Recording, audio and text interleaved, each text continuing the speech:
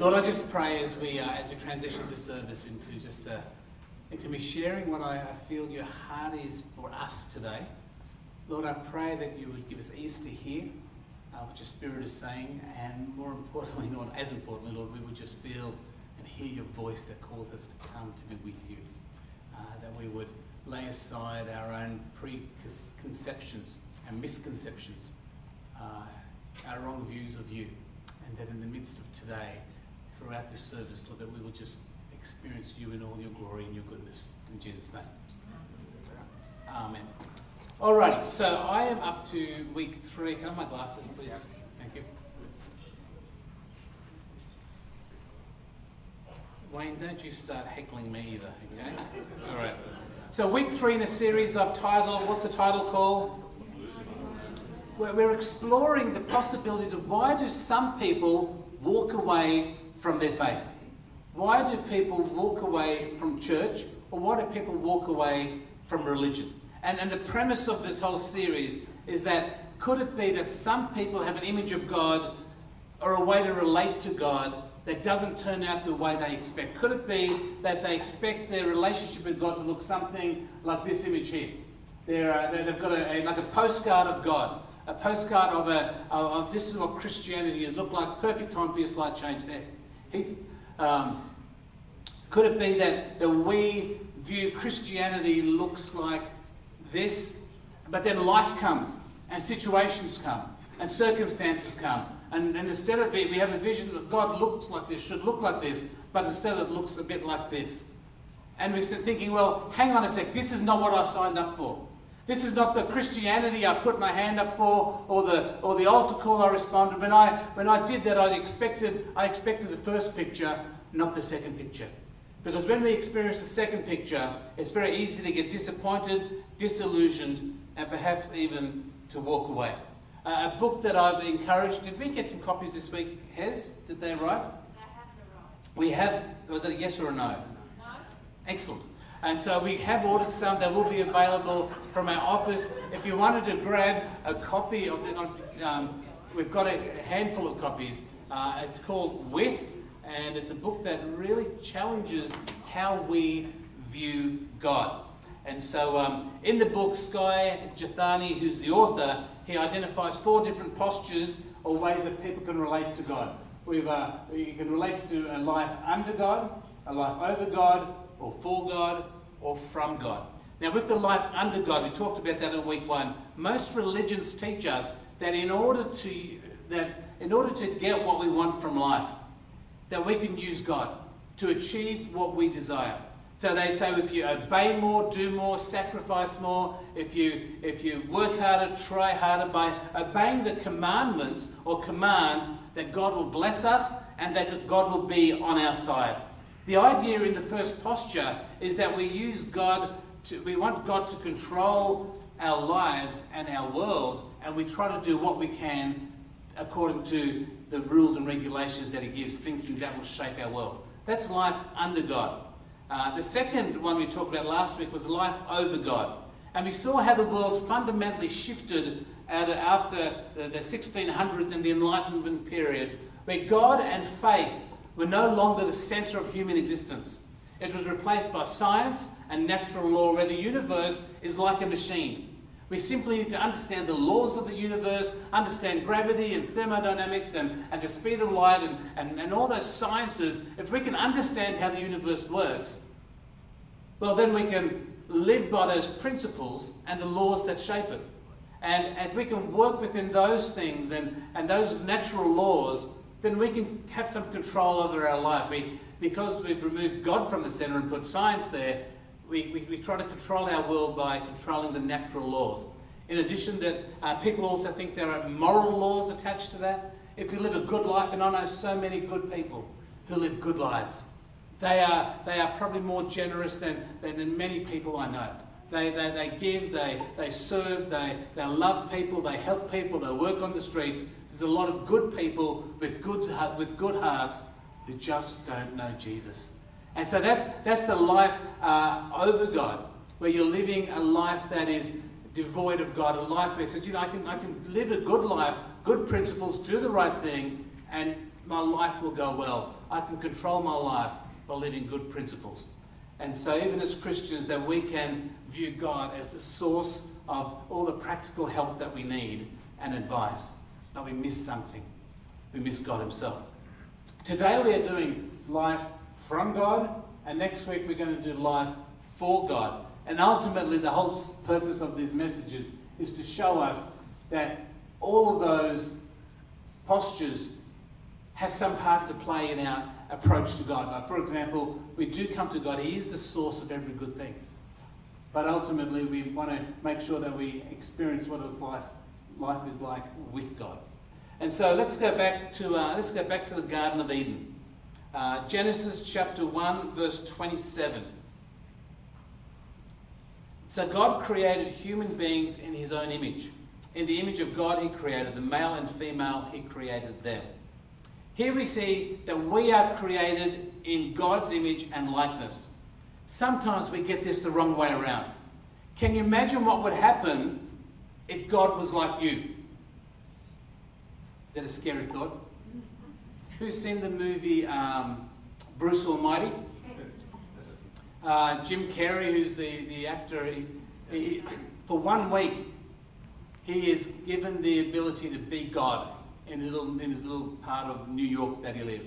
And he creates all sorts of mess and chaos. What would life be like if God looked like you?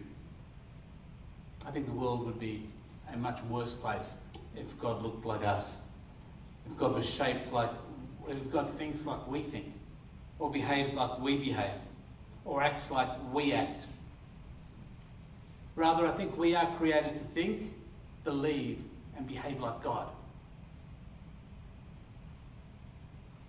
The first two postures we talked about highlights the challenges of living a life under God and trying to live a life over God. They're both trying to shape God. They're both trying to get the best outcomes for our life. But I think there's something else in that under God, over God, there's something else that affects our expectations of how we view God. Can you remember the apple that I showed you last week? Okay, in pre-enlightenment we find that if you got the universe and sliced the universe down the middle, before 1600, God and faith was seen at the centre of our existence. So the whole human, certainly the Western human thinking had God and faith at the centre. Then come the Enlightenment, where science was put in the centre, and God was removed, science was replaced, and then we come to today's world where something I believe is more sinister at the centre. It's not God or faith, it's not science, but it's ourselves. It's me. It's you. Where our world is, we put ourselves at the centre of our universe. There's no doubt about it, our world is so me-focused. In America, just last year, $354 billion was spent on advertising. Trying to convince me and convince you that their products or their services will make my life better, will make me feel better, will make you look cooler, will make you feel cooler, that'll make me smell better. I know that's a lot of advertising required for that. But our world is pushing us products that are targeting what makes us better. Targeting a world that, what's in it for me? How can I have more, do more, see more, eat more, enjoy more? It's all about me. And the song we sang, we think it's all about you, Jesus. But the problem is, we're making it all about us. And instead of God making us to look like him, we're trying to make God look like we do. And use God in the same way. And so, the problem is that we are taught in this consumer-driven world that we are the centre of our universe. The immense amount of marketing money shows us what they're trying to target. That everything exists to serve me. Everything exists to serve me. From the appliances I have at home to the fast food places to the great customer service in different shops and restaurants. Everything exists to serve me. Where everything and everyone on this planet is here for my benefit. That's the consumer world. And the problem is that also includes God. We think God is there for my benefit. Jethani, in his book, he refers to a sociologist who spent years studying the religious life of teenagers.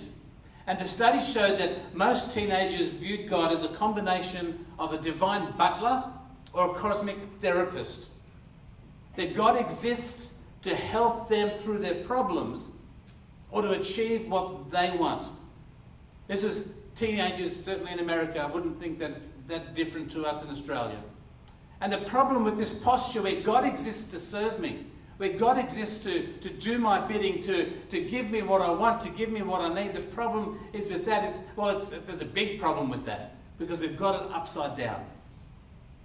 People with this posture are more consumed with their own happiness rather than following God or serving others. And the study that was done went on to say that most teenagers believe this because it's what their parents believed. Their parents believed that God was there to serve them. I could just go to God with my prayer needs, and don't get me, it's important. That's not wrong. I'm going to talk about that in a minute. This is the problem with this posture because it's not bad, but our focus can be very unhelpful. And so my next slide says that it's not all bad. So this life from God posture presumes that God exists to satisfy my needs, my wants, and my desires. And that's not altogether wrong. The Bible tells us that every good thing comes from God. Everything comes from God. We depend on Him for everything, and we can ask Him for what we need. Is that what the Bible says? Of course it does. Look at these verses. This is Jesus says, give us the food, give us today the food we need. He goes on to say in Matthew, keep on asking, you will receive what you ask for. Keep on seeking, you will find. Keep on knocking, and the door will be open to you. Philippians, Paul says, and this same God who takes care of me will supply all your needs from His glorious riches which have been given to us in Christ Jesus. In Corinthians, he says, for God is the one who provides seed for the farmer, then bread to eat. In the same way, He will provide and increase your resources and then produce a great harvest of generosity in you. Yes, you will be enriched in every way so that you can always be generous. And when we take your gifts to those who need them, they will thank God. And so we see here that God invites us to come to Him for our needs. Scriptures abound where God promises to bless us and provide for us. And I think that's important for you to know. We are invited. We are this posture of coming to look to God for all that we need. That is a good posture. But if we focus too much on what we can get from God, we miss out on what He has to offer us, which is greater, which is Himself. We can also fail to consider the scriptures that warn us against consumerism and selfish gain. There's plenty of verses for that. Here's one. John says, do not love this world or the things it offers you, for when you love the world, you do not have the love of the Father in you. For the world offers only a craving for physical pleasures, a craving for everything we see, and pride in our achievements and possessions. They are not from your Father, but are from this world. So we see we've got this tension in Scripture where we want to go to God for everything, and I want to encourage you to do that, because that's where we find life, and that's where we find hope, and that's where we find all that we need on this side of eternity is found in God. But we've got to be careful. We're not doing it for ourselves. We're not doing it for selfish gain. We're not there, I'm just going to get more stuff, get another property, get a new car, get a new thing just because the marketing and consumerism says it's about me, what's going to make me happy. There's a tension in this space. I remember growing up, I had two, I suppose they're still friends. One I know was we just caught up with them in Melbourne, but the other one I haven't seen for a little while. But I remember two different contrasted people. One on their fridge, and as we knew this person in our early 20s or mid-20s, on their fridge they always had prayer requests. And just always, Lord, save my family. Heal my dad. And so on their fridge was this, oh God, please do this. Save them. Heal them. And in recent years, our friend, and I talked to her in Melbourne, and she was happy for me to tell some of her story. But her in the end, her marriage didn't work out. But now we got to meet her new husband, which is so beautiful to see. Her children, one particularly, went really off the rails. And drugs and depression and suicidal thoughts and a whole range of things. And I know on her fridge, she would have had written, God, save my son. And she could mark, I did. I did. So that's one friend who went to God with these needs that were breaking her heart. Another friend of mine had a prayer request. It was a picture of a Ferrari. And a photo of him standing next to one on the Gold Coast. And so when I went to his house, this is years ago now, and he goes, yeah, that's what I'm believing God for. I'm believing God's going to give me a Ferrari. That's what I'm praying for. And here's my expression of faith, and it's on the fridge. What a contrast. Now, I want to point out that both those people approached God with the same posture. They both went to God saying, I need something from you. I want something from you that only you can provide. Out of those two, I know one of those prayer requests God welcomes. And one of those prayer requests moves his heart. The other one, I'm not too sure what God thinks about that. I might leave that one. So what happens then when my friend's marriage breaks down? Which it did. And they're now divorced. What do we do when our prayers aren't answered the way we hope or want? What do we do when we don't get that Ferrari that we've been looking for? Well, you know, it depends on people's posture. If they view God as a cosmic Santa Claus or God as a vending machine, well, you've seen them when the vending machine doesn't dispense. What do? You bash it, thank you, Jane. Yeah. Punch it. Especially if it's chocolate. You shake it. You go, come on, I put my $1.40 in and it's got to work, or you've tapped your card. You get very upset with the vending machine when it doesn't work, and you kick it and you go again. You're never going to go back to that vending machine again. True? No, it's true. You get disappointed. I find it astounding that sometimes we, the created ones, I find it astounding that we sometimes expect the Creator to do our bidding. And if He doesn't fix that or do that or give me that, what do? We get frustrated and we shake it and we kick it and we say, I've had enough. In our world, generally, what do we do with things that don't work? We throw them away. If something is no longer useful, we get rid of it. Council pick up, the streets show us all the time the stuff that is discarded, stuff that is not wanted, not needed. Every week we have good food that's thrown away. Goods and equipment that we just get rid of because it's no longer useful to us. Sometimes we throw relationships away because that friend or that person doesn't give me what I want anymore. We throw it away. Some people even throw God away at that point.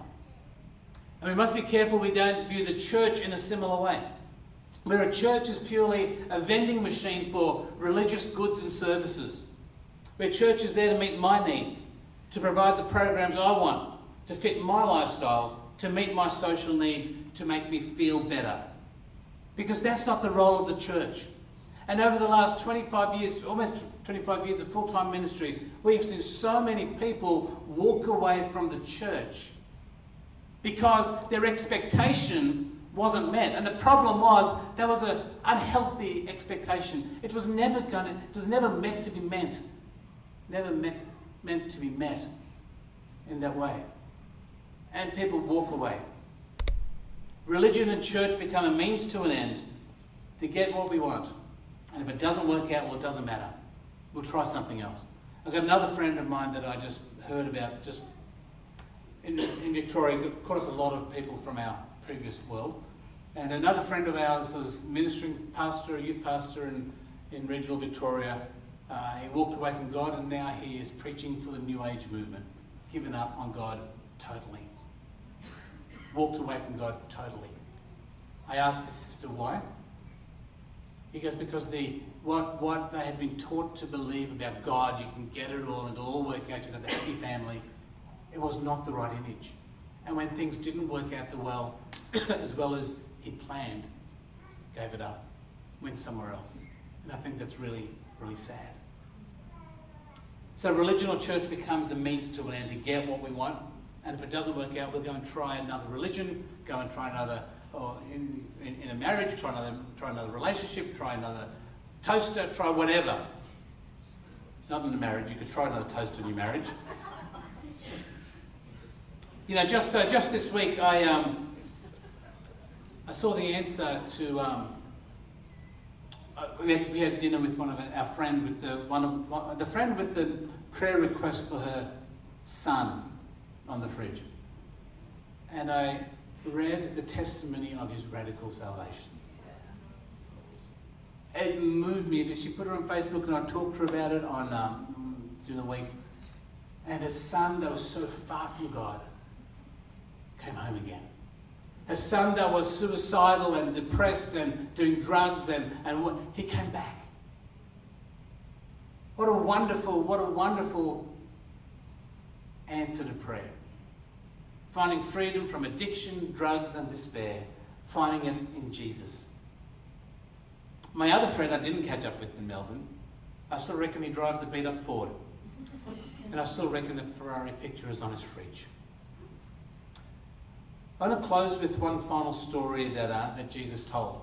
Most likely his most famous parable. This story is going to be bridged from this message to next week's message. And here we see very clearly illustrated the difference between the life from God posture to the life for God posture.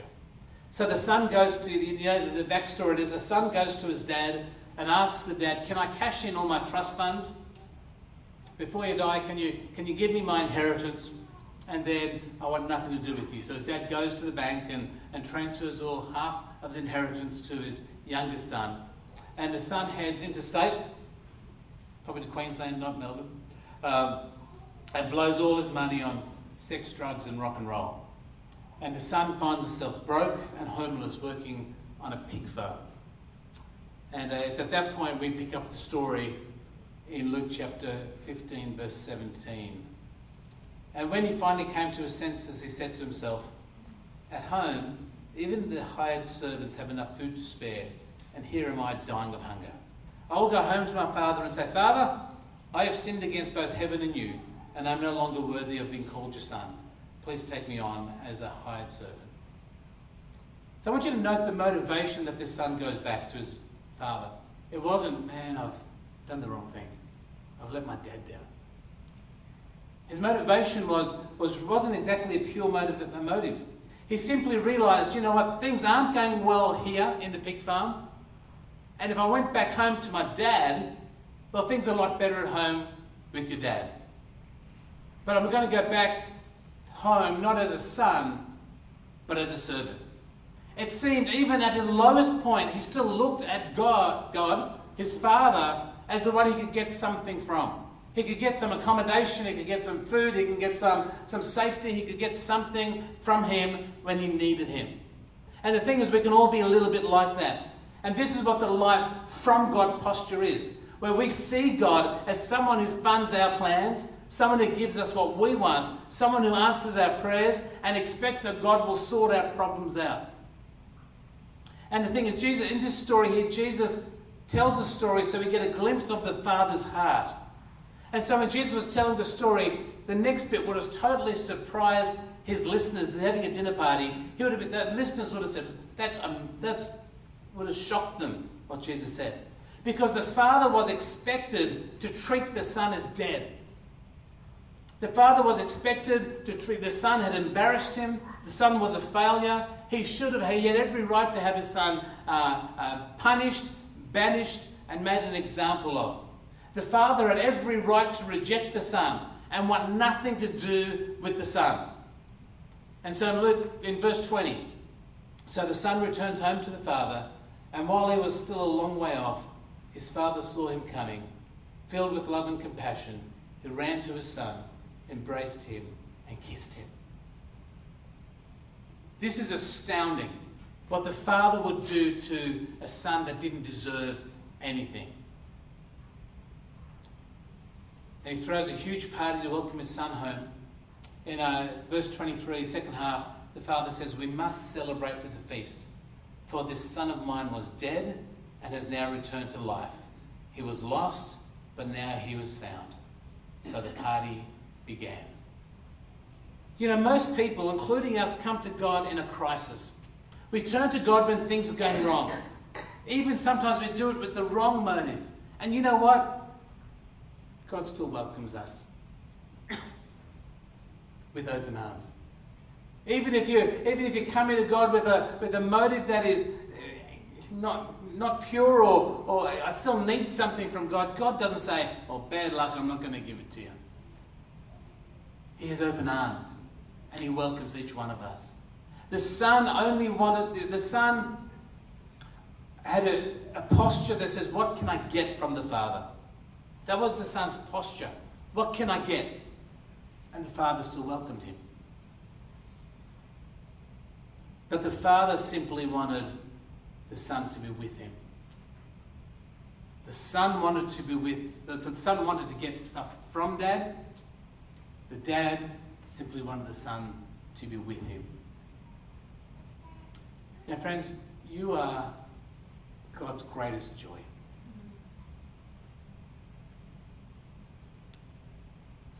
He delights in you. He loves you so much. He longs for you to be with him. He longs for you to come to him, not just for what you can gain from him, what you can get from him. He longs to be with you just because he can be with you, because he loves you. And he enjoys your presence. He enjoys being with you. And I expect all of us at some stage have approached God with the same posture of, what can I get from him? Sometimes even we have looked at God and we see him through a lens of a consumer, where we can view God as, he's a divine vending machine to give me what I want and to our desires. And we've all been there. I've been there at times. So we can view God as that vending machine.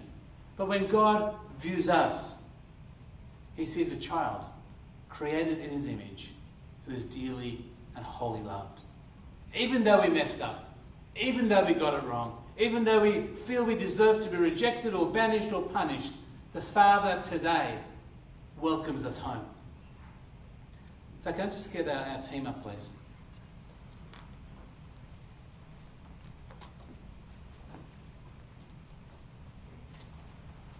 The challenge I have for today is, where do you see yourself in some of these postures? Have you viewed God, and maybe you've viewed God, I certainly have, viewed God in such a way I can just get stuff from him. Like a Santa Claus, I can write in my prayer list, I can stick it on my fridge, and I'm looking for him to give me stuff. To bless me. And there's a very subtle difference when we come to God and look for all that he has for us, his rich promises toward us. The inheritance that we have, there's a big difference in us seeking God and asking him in faith to receive all that he has for us. Big difference between that and purely going to him just for what we want, for our own pleasures, for our own desires. So I want to challenge you, what is your posture before God? How do you view God? How do you approach God? It's very easy for us to fall into the trap of that getting stuff from him. I'd encourage you, we need to be willing to change our posture, to change the way we position ourselves, the way we view God, the way we approach him. And to repent is the word, but is to turn our thinking around. To understand that we can get all of that, but God wants us. He just wants you. He just wants you. Father God, I just pray this morning. Lord, as I've attempted to share something of your heart for us this morning, Lord, I pray that we would see you as the God of heaven, our Father, our friend, our Saviour, our beautiful Lord, our majestic King. And Lord, we do come before you and we have needs and we have prayers and we have worries and we have concerns. And Lord, we thank you that we can bring them before you. We can bring them to your throne of mercy and grace. And Lord, I thank you that you hear our cry. And Lord, I pray that you forgive us, Lord, for times when we just view you as a machine. We live by the principles and we do all this stuff in our own strength, and Lord, and yet we miss you. Lord, help us to see you and to come to you, not because of what you have, but because of who you are. Lord, help us to bring our hearts and surrender to you. To repent and turn our thinking around. To change our view of you. And may we all this morning see that the Father is waiting. He's waiting for you to come. He's waiting for you to come to him. Can we all stand together, please?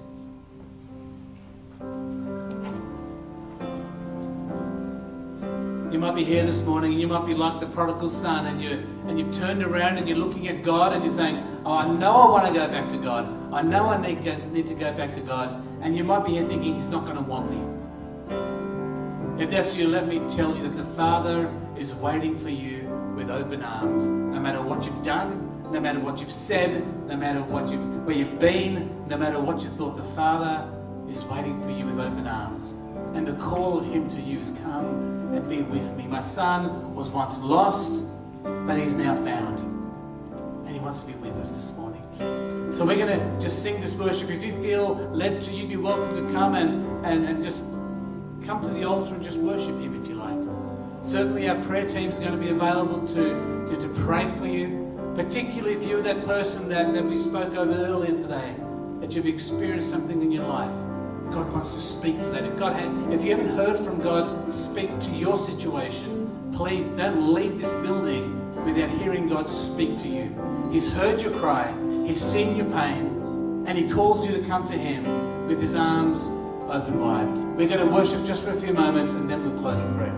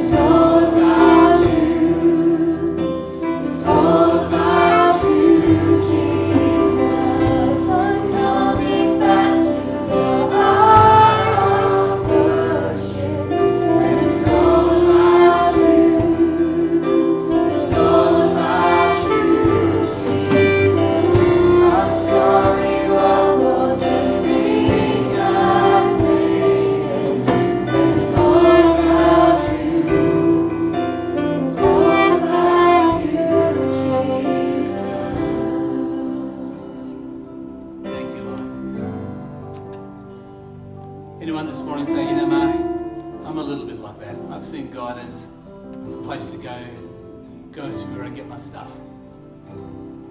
Anyone say, I've done that? Anyone like me that would say, I've done that? Yeah, I know a few of us. Lord, I pray that all of us, Lord, would turn our eyes upon the Father. Lord, that we would look to you and see that you are welcoming us. And Lord, I pray that we would leave here knowing that we are totally loved by you, and that we can bring our needs. We can bring all our worries and concerns and prayers to you, to your throne of mercy. And I thank you, Lord, that you hear and you act, but not always as we want. And so, Lord, give us the humility to accept your timing and your pathways. Help us to have just the posture that it loves you and journeys with you and holds on to your word and your promises, and to trust that you'll walk with us. You'll walk with us. And Jesus, I just pray you help us to guard our hearts this week. Help us to see you. Help us to come to you.